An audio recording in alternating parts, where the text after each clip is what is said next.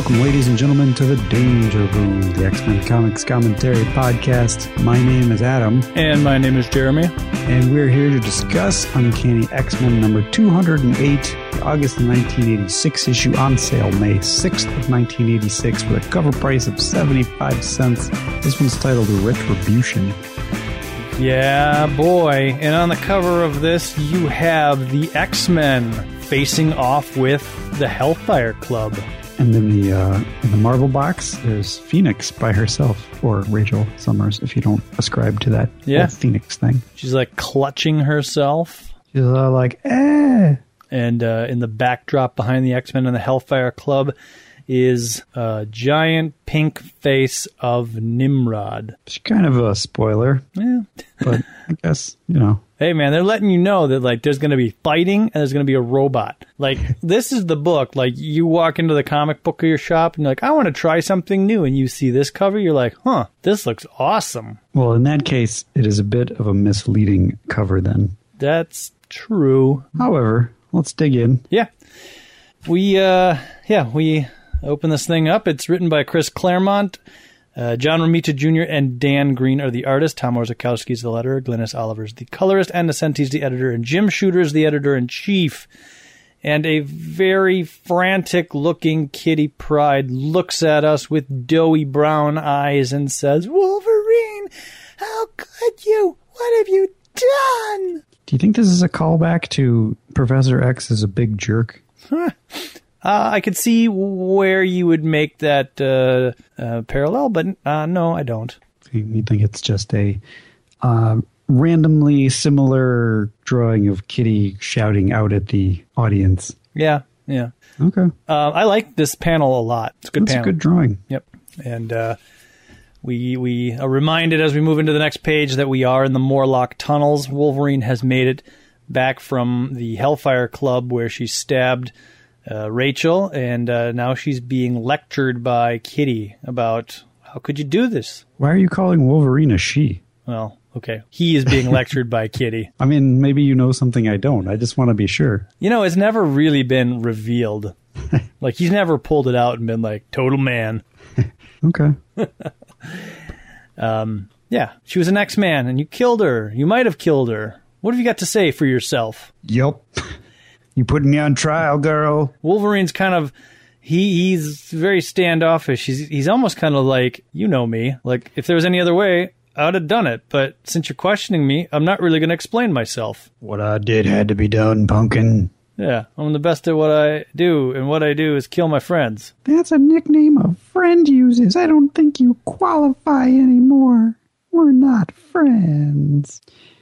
I don't know, like, they make a lot of points that Wolverine, Nightcrawler says, if there was another way, you probably would have done it, because that's the way you are, and Wolverine agrees, yeah, I thought it through, but I don't know, it doesn't come off, I don't know, I feel like Wolverine wouldn't have done this, but obviously he did, so. It's a little much, but Kitty's like, there's always a different way. You're always telling me that, and Wolverine's like, no, not this time. She was obsessed, powerful, and I was too weak. So we know that Wolverine's been through a lot, right? He had his big battle with Lady Deathstrike.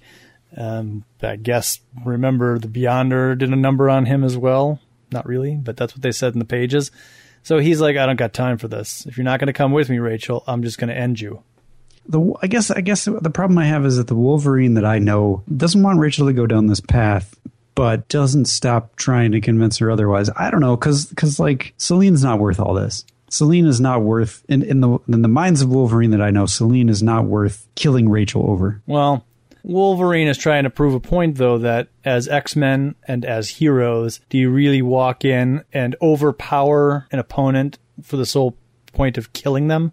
No, Wolverine throws himself at Rachel and tries to stop her until he destroys her, or she destroys him, rather. Okay. Thereby making himself the victim and making her see the error of her ways. I think maybe if Wolverine was at 100% and not all beaten up from his recent trials and tribulations, he would have done that. Well, even more the easier. He should have been that much easier for her to kill. Yeah. And she'd have been all like, "What have I done? Oh, Wolverine and his final thing that he did showed me the errors of my ways." Wolverine goes on and he says, we're supposed to stand for something. If we break the rules or throw them away, then why should anybody follow them? Kitty's quick to point out, oh, and if we do, we answer to you, who appointed you the keeper of my conscience, Bella. Which, you know, I'm glad at least there's an argument, and it goes on for 3 pages. Yeah, it's a very long argument. I feel like it's almost, this is another or a part of Kitty's turning point. She's not a kid anymore. She's almost taking the Wolverine role from Kitty Pryde and Wolverine to be like, I've learned some things, and I'm going to impart upon you some lessons. But instead of Wolverine doing it to Kitty, it's Kitty doing it to Wolverine. Yeah, but Wolverine's not listening. Nope, not at all. Storm chimes in, and she's like, look, both of you, enough is enough. It's what's done is done. I understand why you did it, Wolverine, but I don't justify it. And he lights a cigarette. It's kind of a douche move. Yeah, he's like, oh, look, after I get done stabbing people, I like to go to flavor country. And so Storm would like to use the X-Men and the Morlocks to track down Rachel on the off chance that she's still alive. Is that supposed to be Sunder behind Callisto? I believe so, yes. Okay. Callisto's like, yep, you rule the Morlocks, so whatever you need us to do, we'll do, but I know Wolvie, and he knows his business. If he says he hit true, that girl's dead. How does she know Wolvie? She doesn't. I don't know that they have ever, corresponded with one another in any of these stories. I'm a really good judge of character, and that guy seems like a straight arrow. She, as co-leader of the Morlocks, has access to the X-Men's files. Oh, okay. And she had a chance to, sneak through the tunnels up to Westchester and read those files. And she's like, oh, this Wolverine sounds like a stand-up guy. A little cold-blooded and ruthless, but, still a guy I'd like to have on my side. We cut to Central Park where a mugging is happening. A mugger has a woman. He's holding her by the throat. He's got a knife to her. He drags her into the deep of Central Park, grabs her purse and says, shut up, lady. You want to keep breathing? You do as you're told. I got your money. Now you and me, we're going to have us some fun. And as he's about to do terrible Chris Claremont-y things to her, Selene steps in, grabs him, and absorbs his life essence. Yeah. I think the implication here is that Selene's battle with Rachel took a lot out of her, so she used up a lot of her life essence, so she's aged. And she just kind of... Aren't there people at the Hellfire Club, closer? She ran all the way to Central Park, just like, oh, I just got to make it out here. All right, no one will notice in Central Park. She doesn't seem like somebody who cares that much. Well, when you... I mean, it's a good scene. It just seems like it's sort of in this Central Park for no reason. She needed some fresh air. But yeah, she is very old. And then as she turns the man into dust by sucking up his essence, she reverts back to closer to her being. She says, to have to remember such a creature, the fates can be cruel. Yeah, so... And then she turns to the woman who was the victim of the man, who says, you saved me, thank you. And then she kills her too. Yep. And so she heads back to the Hellfire Club, all replenished, and she drops her cloak to reveal her underwear that she's wearing, because that's what you do when you're in the Hellfire Club, unless you're a guy. Hey, everybody, I changed my outfit from when I was out in Central Park. And she basically says, look, that X-Man came in here with the sole purpose of trying to kill me. It's only a matter of time before any one of you is next. She says that Rachel was planning on killing anybody who was in there, and even though we know that she was only really after Selene. Yeah, and so the Hellfire Club's like, well, that doesn't really sound like the X-Men. And they're like, well, no, it was just this Rachel person, so we should take her out. And Wolverine stopped her. But how does this concern us? That has nothing to do with us. That's when she says she came to slay the Lords of Cardinal. And Tessa steps in and says, the Queen is right, my lords. Phoenix was a powerful enough side to penetrate the club undetected. Or I guess Tessa's a lady.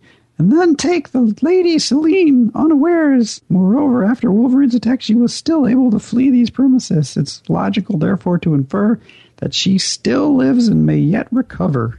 Shaw reasons that hunting the Phoenix will probably bring them into conflict with the X-Men. Selene goads him and says, "Are you afraid, Shaw? If so, perhaps the time has come for a queen to rule." He says, "You desire to take my place, madam? Then take it if you can. But actually, I agree with you, so we're going to go after Rachel. But I want her alive. Understand? Alive." Selene understands, but she's given the camera, the panel, or whatever that look, like she's got ulterior motives. Meanwhile, uptown, or somewhere, a robot is scanning and finds Avengers Mansion, the Hellfire Club, Rachel. I didn't realize Avengers Mansion was so close to the Hellfire Club. It's like on the same street. Yeah.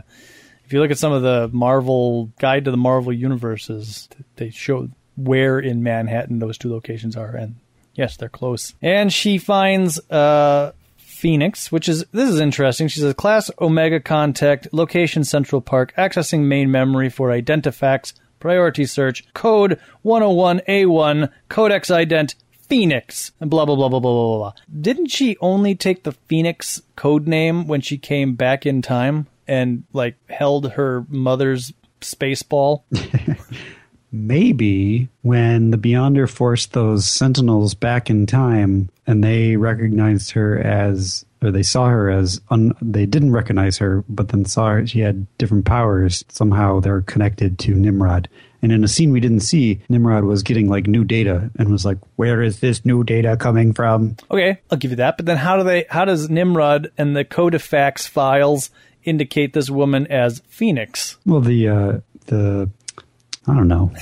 All right. That's just, I feel like, she wasn't going by the name Phoenix in the future. I think she was just Rachel. Well, the like I said, the Sentinels had all access to the same files. And when they met Phoenix, they updated their files, which then over the internet that was shared between them and Nimrod's files also got updated. Okay. So there's like a...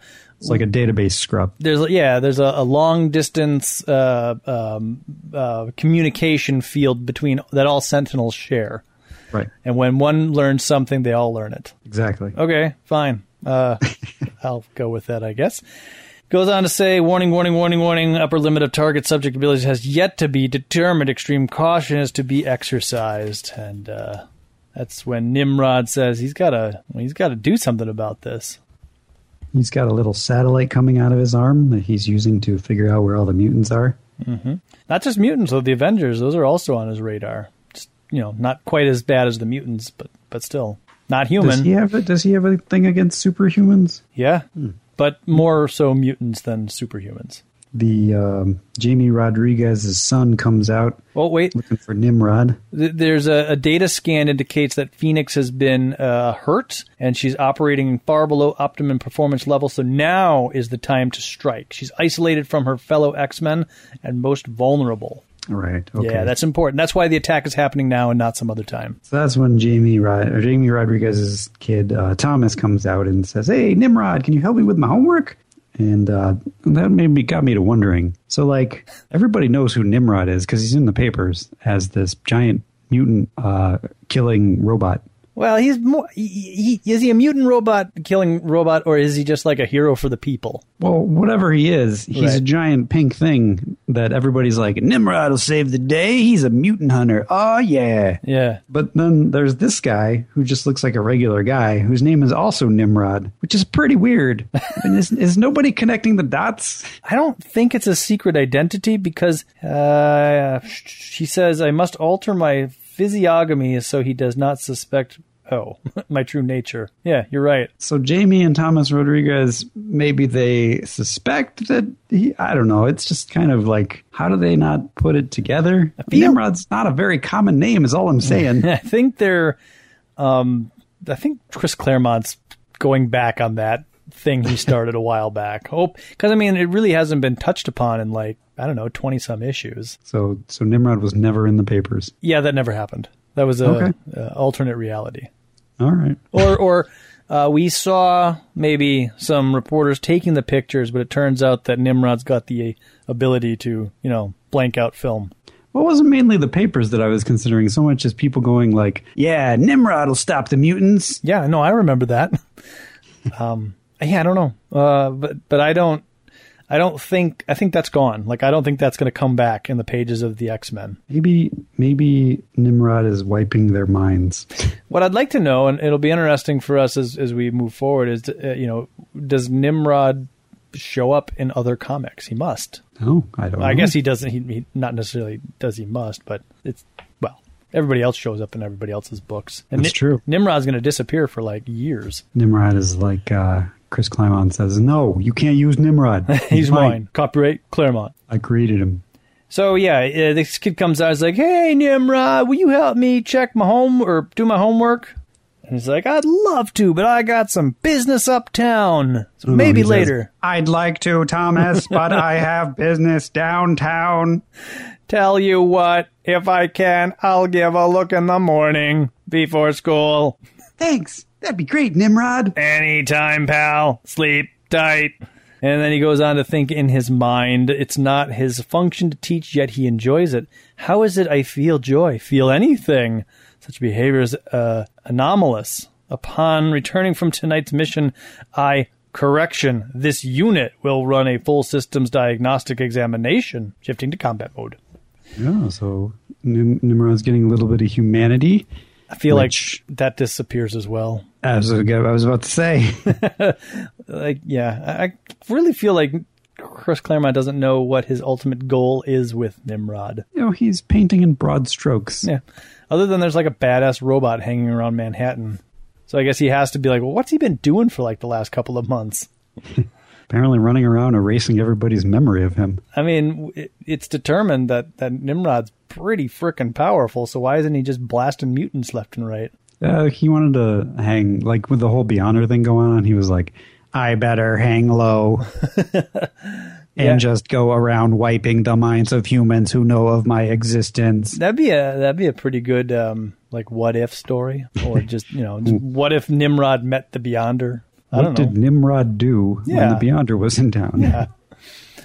Anyways, so then we get a very traditional telepathic, out of control mind salad of different words and emotions and such going through the cityscape. It's kind of in 4 panels, 4 stages. The first panel is just extremely large fonts of the basic names for emotions. Yeah. And then the next panel breaks it down to very basic thoughts and feelings. And then we start to break it down into more thoughts and feelings, but we're starting to see the background now. And then we're getting clear thoughts. This girl is thinking to herself, run, run, run. Shin hurt too much. Body bouncing so hard. Stay this thin. Want to look nice. Be loved. Quit. No, can't want to breathe. Run. Breathe not home. Go, go, go. Which I thought was pretty funny. Whenever I'm running, that's exactly what I think. I mean, I'm assuming these are not her thoughts so much as the essence of her thoughts that Rachel is getting a vibe on. But it's just kind of bizarre. Yep. Chris Claremont just assumes that this runner girl wants to stay thin. Right. It's just a weird little character that he threw in there. Not that she wants to maybe stay fit or, whatever. I want to look good. Got to put some vanity in there. She wants to be loved. Yeah. And she can't be loved if she's not thin. Oh. Ooh, Chris Claremont doing a little cultural commentary there. Yeah. Rachel's laying in the park. She's stabbed. She's clutching her chest, and she's telling all these thoughts to shut up, and she's regaining control of her psi shields. She relives all the events that occurred last issue, and we learned that she is using her telekinetic abilities to keep herself together. And if she relaxes her telekinesis, even for a moment, her lungs will fill with blood and she'll die. Yeah, which is pretty intense. So now she's going through a wealth of emotions about I should go back to the X-Men. I love them. I trust them. But, why wouldn't they come with me? Why wouldn't they, or why aren't they doing the same thing for me? And why did Wolverine do that thing to me? What am I going to do? She is dressed in her maid's outfit, which I thought she took off when she became the Phoenix, but I guess she must have kept it on. Yeah, if I look back to the last issue, she does, she kind of zaps the maid costume away to her Phoenix costume. So maybe... She's got Phoenix powers. I guess she can do what she wants. Of course, in the retelling in her mind's eye, she retells the story of her almost killing Selene in her maid costume. So Hello, continuity. Come on, JR. Well, I think it's more Ann Nocenti not being like, guys, what is she wearing? Phoenix costume or maid costume? Ann Nocenti's phoning your it in. minds. And so Rachel eventually stumbles upon the clothes of the disintegrated man that Selene killed earlier, and she loses it. I knew it. I knew this would happen. Curse you, Wolverine. See what you've done. And she reaches out with her Phoenix powers all the way to the Morlock tunnels where the X-Men are walking with Callisto and the gang, and she strikes Wolverine from that far away, knocking him with some sort of like lightning bolt scythe sort of thing onto the tracks of an oncoming train. Wolverine nearly gets run over by the train. Kitty dives towards him to save him, phasing him under the train tracks into the ground. She has to do very quickly because he's not conscious and can't stay underground too long because he'll drown. Yeah, Rachel hits her with the full force of the Phoenix Force. You got the Phoenix bird and everything blasting him, and she's wondering about his precious morality now, little man. Kitty wonders if Wolverine could survive a train train running him over, and she suspects he can, but why find out the hard way? So she pulls him up through the ground. The train is stopping, and she's like, oh, the conductor's stopping the train. They're going to come back here, and I can't drag Wolverine. What are we going to do? I can't take him underground or else he'll suffocate because he's unconscious. And that's when Nightcrawler teleports in, grabs and says, I should have been the one to just get Wolverine in the first place. Well, saving us all this trouble. My power is teleportation. Yeah. I buy this, though. Kitty just reacts. Yeah, no, I buy it, too. I just think it's funny that I'm sure that's what's going through Nightcrawler's head. I'm such a bad leader. Oh, wait, am I still the leader? Now that Storm's back, is she the leader? But she doesn't have any power. I'm so confused. This is just an example of how bad a leader I would be. I wish I was swashbuckling right now. And so, yeah, he teleports the three of them out, and Wolverine's like, hey, Kitty, I thought we weren't friends anymore. And shut up, Wolverine. Give me a break. We're X-Men, you dope. We look after our own, no matter how butt-headed that person may be. Very butt-headed of you to kill our friend. You butthead. What were you thinking? Caliban's here, too. I guess I skipped over, and he's very happy to see his friend Kitty Pryde again. He's got his sushi shirt from whatever that was where he got it. Power Pack, I think. That's where he got the shirt. Caliban? Yeah, didn't he give Caliban the shirt in some non-Uncanny X-Men issue? Oh, I think you're thinking of Leech, where he gets his sweatshirt and hat. I'm thinking of when Kitty says, I got this from Japan, and Caliban's like, oh, thank you, Kitty. This means a whole lot to me. Oh. I think you're right. I'd forgotten about that. Yeah. So Callisto's like, well, I guess I don't know Wolvie all that well. Looks like Red's still alive. And apparently, she hates your guts. Well, Wolvie's anyway, and Rogue says she tried to reach out to me before she left, and I probably should have at least tried, and maybe we all should have tried, because really, she's just kind of lonely and messed up, and isn't that what we're for? We're supposed to help these people. We're supposed to help her out. Storm's like, I reacted from the heart, not my head. I forgot my responsibilities as leader of the X-Men, and that's when Nightcrawler's like, oh, I'm not the leader anymore. Her need was so great, so desperate, why did I refuse to see? But the past is done, words cannot be spoken, cannot be recalled, nor actions changed. Yeah, so let's get her. Let's go find her, everybody. Yeah, this is the second time in this issue Storm has said, all right, we got to move forward. We can't look back. Come on, guys. Get with the program. And then they ask Caliban, with Wolverine out of action, you need to locate Phoenix for us. And so, remember when we first met Caliban and he was like super strong and all that stuff? Yeah, secondary mutation was to lose all that. Yeah, so now he's just a weak little tracker. But he still liked Kitty Pryde. That's true. So that continued. Meanwhile, in Central Park, the Hellfire Club have changed into their evil costumes. Were they not in their evil costumes before? No, I didn't think so. I thought they were just in like suits. Maybe they were in their costumes. I think they were in their costumes. They were just sitting around in their costumes. Well, because like their costumes kind of are their suits. Well, but except for this Frederick guy. The guy with the claws. Bondage suit. Rome, the Black Rook. Yeah, Frederick von Rome, the Black Rook. He's got a bondage costume, but he isn't wearing that in the other panel. But everybody else looks the same. No, the guy, the buoyancy guy. If you flip back, he's wearing like a green suit coat and a green shirt. And now he's wearing like a black vest with a blue cape and a green face mask. No, I guess. They look the same to me. I mean, you're right. The colors are different. And he did add a cape. Yeah. So, I mean, this is their costumes. I think maybe Shaw's Shaw's effectively wearing the same thing.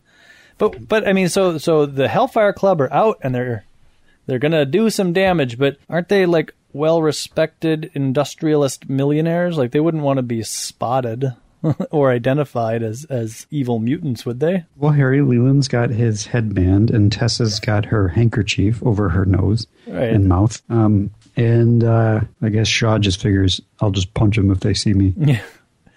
Selene goes to the Black Rook, Friedrich von Raum, and kind of transforms him into just a instinctful wolf. Yeah, he kind of uses her in the same way that Rachel was used as a mutant hunter. Yep. I thought last issue when Rachel grabbed this guy that this was Harry Leland. No. But it wasn't. And now I don't know what Frederick von Rome's powers are. He's just got claws. Is that just his thing? I thought Selene gave him these claws. With her thoughts, Selene closes a genetic switch and the Black Rook is instantly transformed into something less than human. Doesn't say anything about whether or not those claws are his. I guess we'll find out in the future. I'm just curious because I don't know anything about Friedrich von Rome, or at least I don't remember him. I haven't read these in a while. I'm just flipping back here a little bit because somebody says I have no wish to feel Wolverine's claws again. Oh, it's it's some dude in silhouette. Unlike you, Selene, I have felt Wolverine's claws. I can't tell you who that is. It's probably Harry Leland. I think you're right. He get stabbed? I think you're right. I think that is Harry Leland. That's in the backdrop. Okay, I'm with you. I don't know who this dude is, but he's got claws now, and he's hunting. He's finding Rachel's blood scent, and off he goes. If it turns out that his actual power is going to end up being way more useful than this. I don't. His power is to like incinerate mutants when he sees them. Yeah. Yeah, so Leland and Shaw are both like, I don't know about Phoenix, but this chick scares me. Yeah, I mean, Shaw's had this feeling all along, so he kind of says, hey, I trust you still serve me, Selene, right? Huh? Tessa, analyze and evaluate what you've seen here. Most probably a specific voluntary transmutation talent akin to lycanthropy activated through some psychic interface with Selene's own power. Turned her into a werewolf. Yep. Or she turned him into a werewolf. Mistress, I have her close by and sorely wounded. Lead us to her. So off they go to get Rachel. Nimrod is also in Central Park, which this one panel, or I guess two panels of Nimrod, I wish this wasn't in the issue because I forgot Nimrod was in this issue at this point, and when he does appear in this issue, it would have been so much cooler if I had forgotten and just been like, oh yeah, whoa, Nimrod's in this issue, I forgot. Yeah, I agree. It kind of also breaks up the pacing. Doesn't need to be here. But, yeah, he's got all of his little antennas scanning around, and he's got the Hellfire Club, the Morlocks, the X-Men, and the mutant entity Phoenix appears to be the nexus of the others' activities. Majority of subjects converging on her position. Contact imminent. Contact imminent. And it is, as Rachel's kind of limping off. She's like, I gotta push, gotta make it. I don't know where I'm going, but I gotta make it. And that's where Frederick von Rome shows up, and he jumps off a hill at her. And he says, "Rawr!" Rogue flies in and says, I got you, Ray, and the cavalry's right behind me. Cavalry? She must mean the X-Men. But do I want them to rescue me? Frederick von Rome tears at Rogue's costume with his aforementioned claws and of course, contacts Rogue's back, which Rogue, this is like this is a weird. Okay, so I guess because Selene is in control of Frederick von Rome and Selene is more powerful than Rogue, Selene is now in control of Rogue. Yeah. Which was confusing at first, but it does make sense. Yeah. Because at first I was like, this isn't the way that Rogue's powers work. Well, they are and they aren't. It's like whoever has the most powerful psyche or most understandable psyche wins, which is why when she absorbed Spiral's powers, Spiral was such a strong personality that Spiral just took over. Right. Which usually, I mean, we've only been introduced that as of a few issues ago. Right. And it just stands to reason this guy really isn't himself, or he's been transformed by Selene, who's a very powerful mutant. So yeah, she just catches evil here. She's just not in control. So like Frederick von Rome, she gets hunched over and turned into a beast with claws. Where are these people getting their claws from? Are they just really sharp nails? I think it's like really sharp, like finger points is what von Rome has, and that's what what Rogue grows. That looks painful. It does, yeah. It looks very painful. I don't know, if you go back to the first von Rome page, it's just really long fingernails. Yeah, I guess you're right. Gross.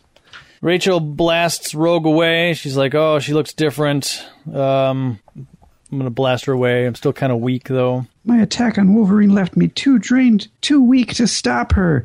But Selene steps in and says, this prison of rock should hold you, X-Men. And she brings up from the ground a prison of rock around Rogue, preventing Rogue from continuing, which is kind of strange because Rogue was kind of doing her business for her. But yeah, I guess she just wants her pet back, and she wants her pet in her pet's body. I don't know. Behold, Sebastian Phoenix is ours for the taking, and that's when the X-Men comes in.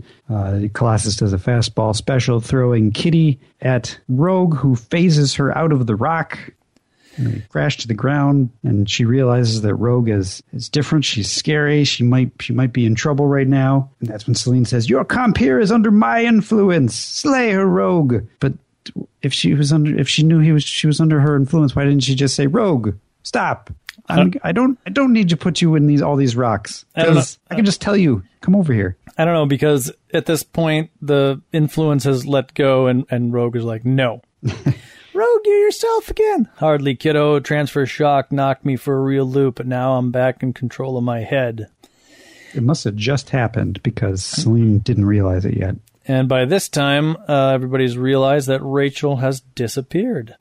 Storm says, she has fled. Storm says, the X-Men have no quarrel with you, Shaw. Let's just go our separate ways. You let us get Phoenix and we'll be out of here. Shaw's like, we can't do that. Leland, deal with Colossus. And so Leland uses his buoyancy control powers and makes Colossus cave into the ground. And this is where Kitty runs over to the ground and brings him out of the ground like she did to Wolverine earlier in the issue? No, that's not what happens. Rogue decides that she's going to come over and help, but by the time she gets over there to grab Colossus to pull him out of the ground, Selene disintegrates Rogue's gloves, and Rogue absorbs Colossus's powers and realizes that if she keeps pulling, she's going to rip human Peter's arm off. I don't know where Kitty is. Kitty just saved Rogue, so she's there. She's like, I'm going to take a furlough on this one. I mean, I guess she's sitting next to Rogue when Rogue is like, I got it, Kitty. I got this. You watch. I've been practicing. Oh, this isn't going to work. Hey, maybe I should grab your powers before I head over there. No, they're mine. Leland wants to know if he should release Colossus, and Shaw's like, no, we're not going to do that.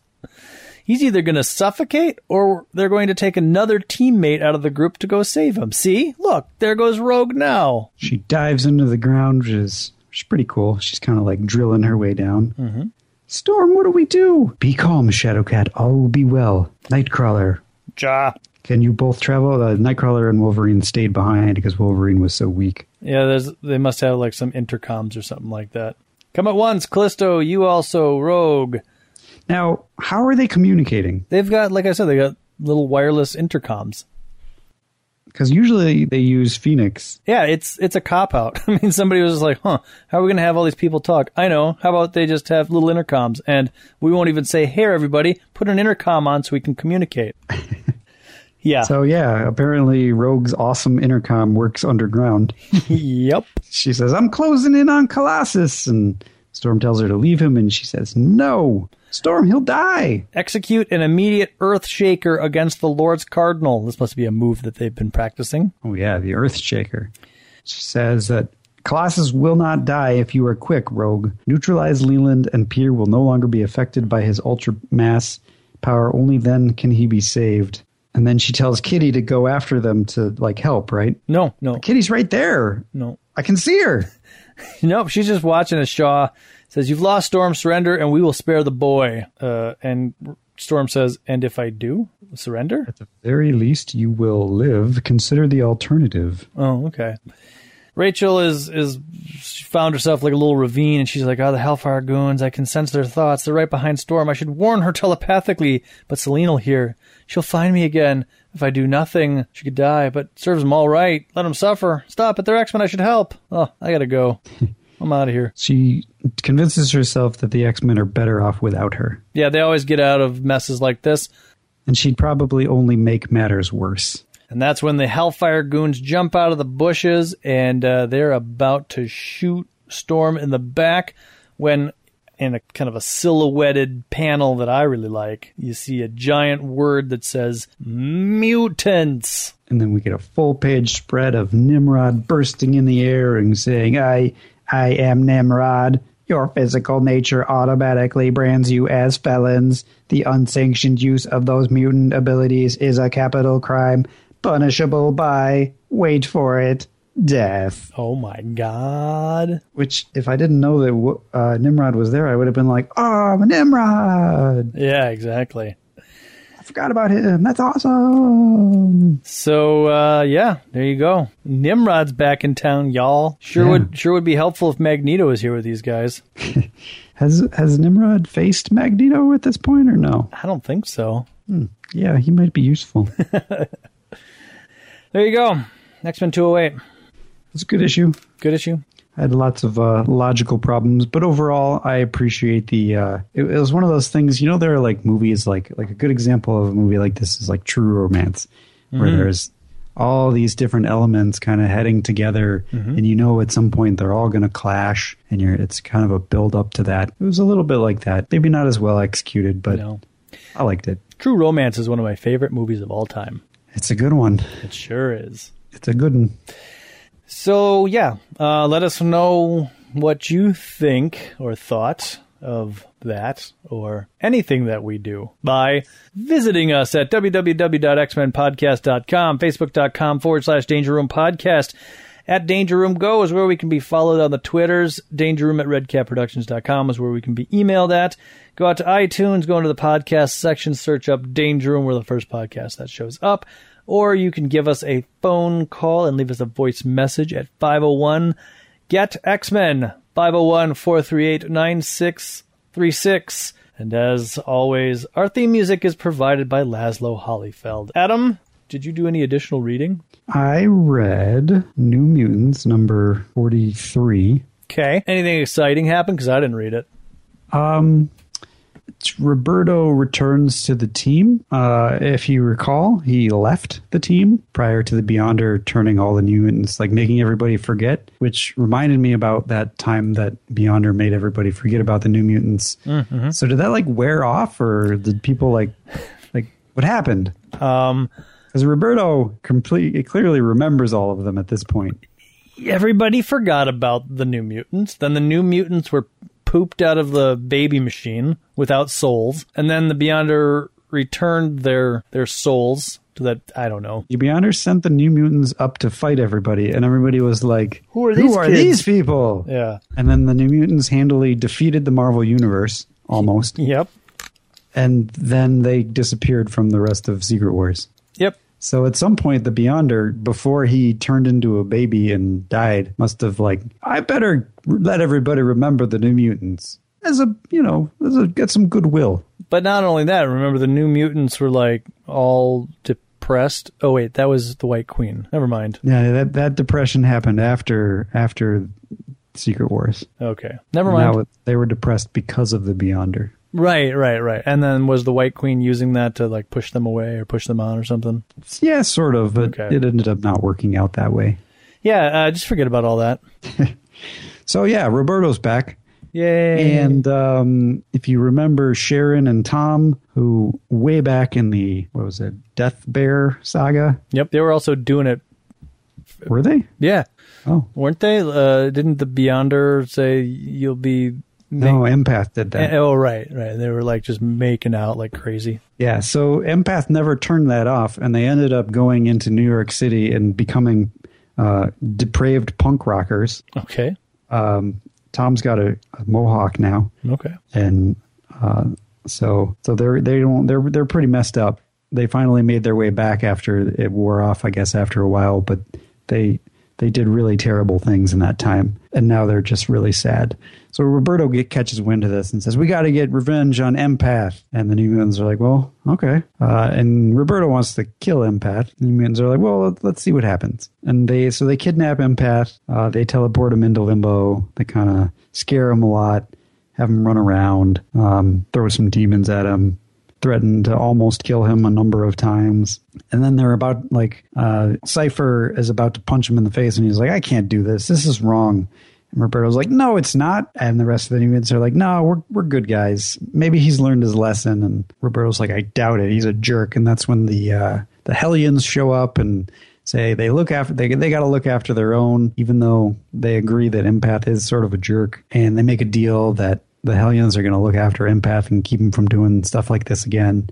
And after they leave, Empath is like, "I'll get them." And that's when Thunderbird says, "I take my responsibilities very seriously," and punches him in the face and says, "If you don't learn from this experience, you'll have to deal with me." The end. Whoa. So that was resolved, although they never talked about how Magneto was manipulated by Empath in letting the kids go over to the Massachusetts school. That's a plot they just sort of dropped. They even bring it up and Roberto's like, "I can't believe Magneto let you mutants go over to the Massachusetts school." And I'm like, "He didn't. Come on." Yeah. Well, I read X Factor number 7. Oh? Yeah, I did. Tell me about it. X Factor number 7, after the whole battle with the Alliance, X Factor, as their mutant guys, has to basically break into the X Factor plane because their X Factor uniforms were ruined.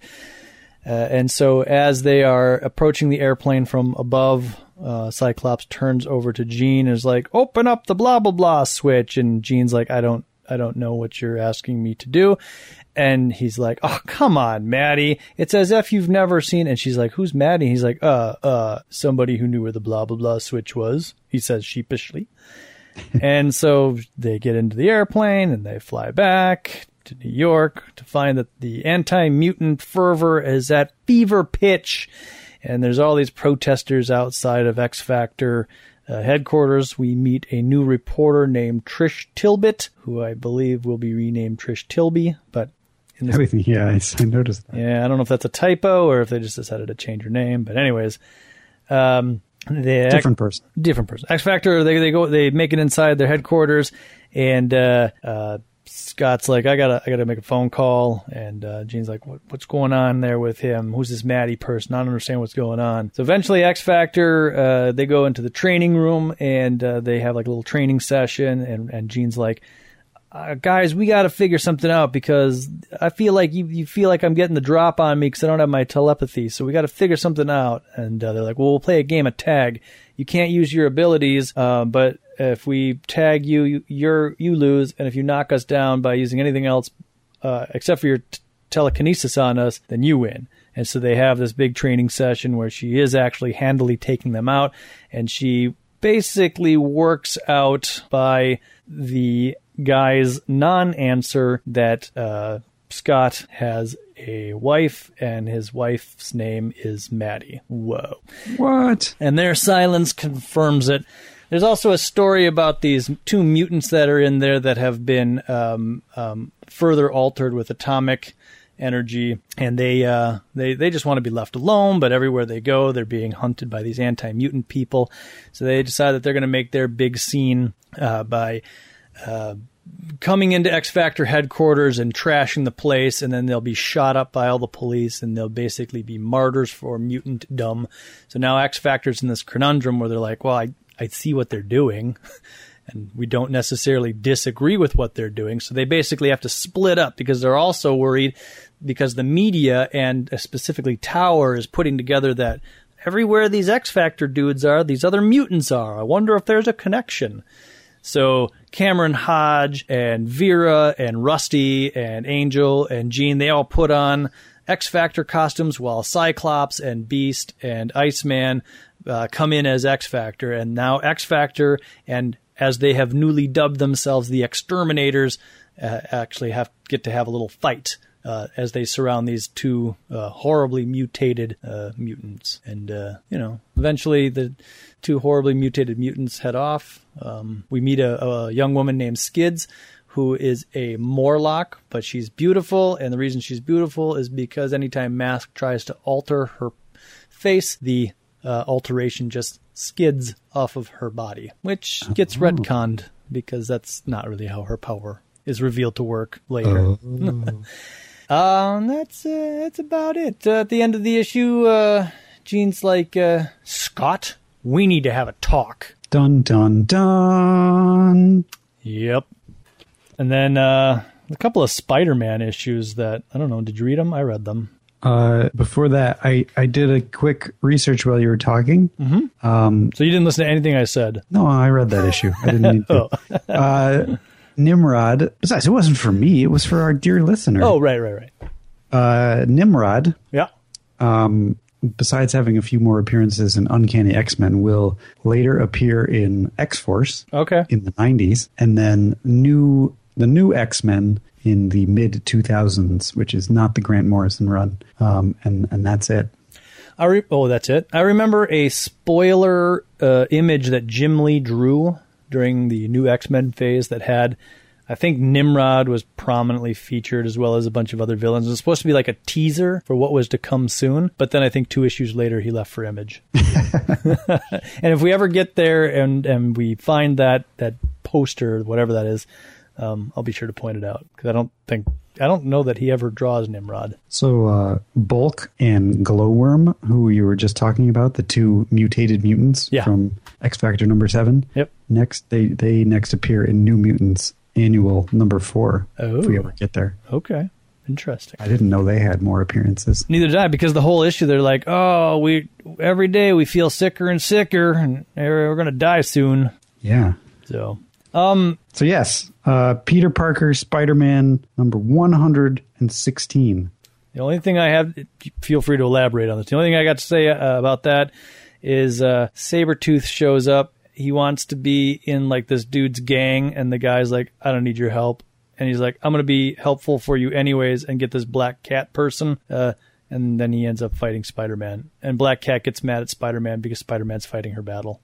A lot of violence against Black Cat in this issue that I felt kind of uncomfortable with. It was a bit brutal, yeah.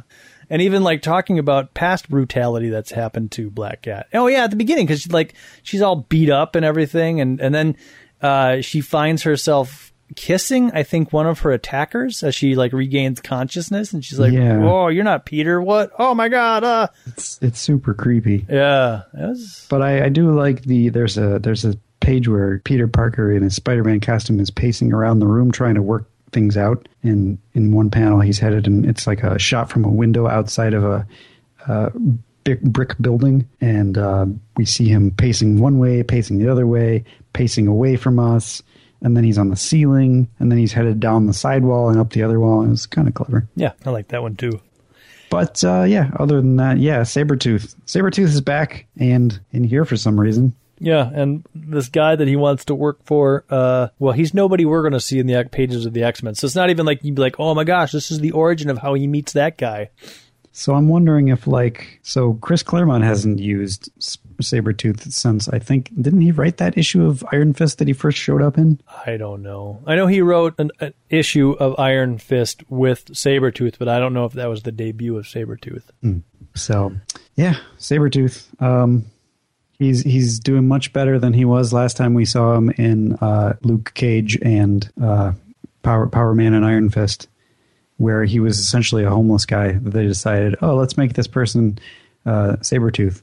And then they were like, they didn't know how to write him, and he was kind of this weird, confused madman. So he's more of himself, getting back to his roots of being just an evil dude out to kill people.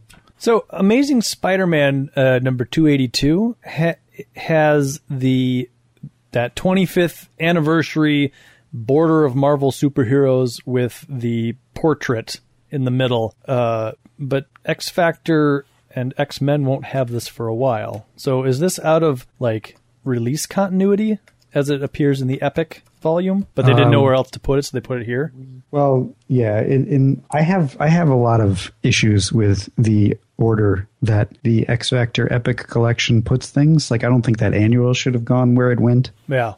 And the only reason I think that is because they refer to themselves in that annual as the Exterminators. Oh. As you established in X-Factor issue 7, they don't get the Exterminator name until X-Factor issue 7. Right. So technically, that should appear after this. I thought so, because it's like, boy, it's really early for there to be an annual issue. There's only been like 5 issues of X-Factor. So this Spider-Man issue is solicited for November, and the X-Factor issue you read was in August. So I'm assuming that they just put it here because there's no better place to put it. Yeah, I mean, this particular issue, it means nothing. Probably the only reason it's here is because this is an Epic volume, because there's, as you saw, it doesn't even fit here because Jean's like, we need to have a talk, mister. But first, let's have a Spider-Man adventure. Right, because as we open up X-Factor number 8, it's going to be Jean and Scott talking. But so, I mean, I guess it's possible that the Spider-Man adventure happens in between, but very unlikely. And really, nobody talks about anything interpersonality related with X-Factor in this issue. All it really is J. Jonah Jameson calls X-Factor on Spider-Man. And X-Factor's like, he ain't no mutant. Should we help him? Well, might as well. And, they fight. And eventually they decide that they're not going to bring Spider-Man to Jonah Jameson, and they give Jameson his money back. And Jameson wants to write a nasty review on them, but what's the guy's name? Robbie Robertson. How could I not remember that? I know. Robbie Robertson says, no, I'll do an article on them, but I'm not going to trash them just because you had a bad experience. So you either accept that or I would put in my resignation. A lot of stuff that has nothing to do with X-Factor. Robbie Robertson is like, I don't like these X-Factor people. I don't like what they stand for. I don't like what they do. But my ethics and morals as a newsman prevents me from just writing up a schmear story, even though my boss has been doing this for like 40 years against Spider-Man. Oh, women. But yes, yeah, that's the gist of that issue. That's their dynamic. It was boring. I didn't think it was boring. I liked the Spider-Man stuff. Yeah. I mean, I didn't know that at this point Spider-Man or Peter Parker and Mary Jane were dating other people, but kind of secretly attracted to each other. That was entertaining. Was it this or the Peter Parker 116 where they talk about the Hobgoblin and all that stuff? Oh, I don't remember that. Okay, that's in here somewhere. Also, Spider-Man, he's having a hard time. He was like had the crap beat out of him by like the Vulture or something a couple issues ago. I don't know. It doesn't matter. I guess if you're a Spider-Man guy, you're probably like, oh, this issue is pretty good. And hey, X-Factor's here. I heard about them. But if you're an X-Factor person reading, you're like, these aren't my characters. Yeah, mainly this is just showing that the X-Factor is happening in the Marvel Universe. Yeah. People are becoming aware of it. I mean, I think even in the last issue of X-Men, we didn't mention it, but somebody talks about, oh, those X-Factor people. Did they? Maybe I'm reading ahead. I can't remember. I think you might be reading ahead. Okay. But anything's possible. There'll be a few cross references very soon, but I don't know if it was the last issue that I was reading or if I was reading ahead, but it was a very subtle reference, like X-Factor was on TV or something like that. Huh, okay. Or somebody just kind of mentioned them on the side and was just like, I wonder who those X-Factor people are. Sure. You know what? I was reading ahead. I didn't. Yeah, I was like, I've been looking for that because there will be billboards and bus signs and even they will see each other and mention each other in their corresponding comics. And likely it will not make any sense most of the time. Mostly it won't make any sense or matter. So yeah, so there you go. That's everything for this week, everybody. Yep. So can't argue with that. No. I mean, I could, but why would I? Yeah, you'd lose that argument. Yeah. Hate losing arguments. Oh, yeah, losing arguments is the worst. So until next time, my name is Jeremy. My name's Adam. And the Danger Room is closed.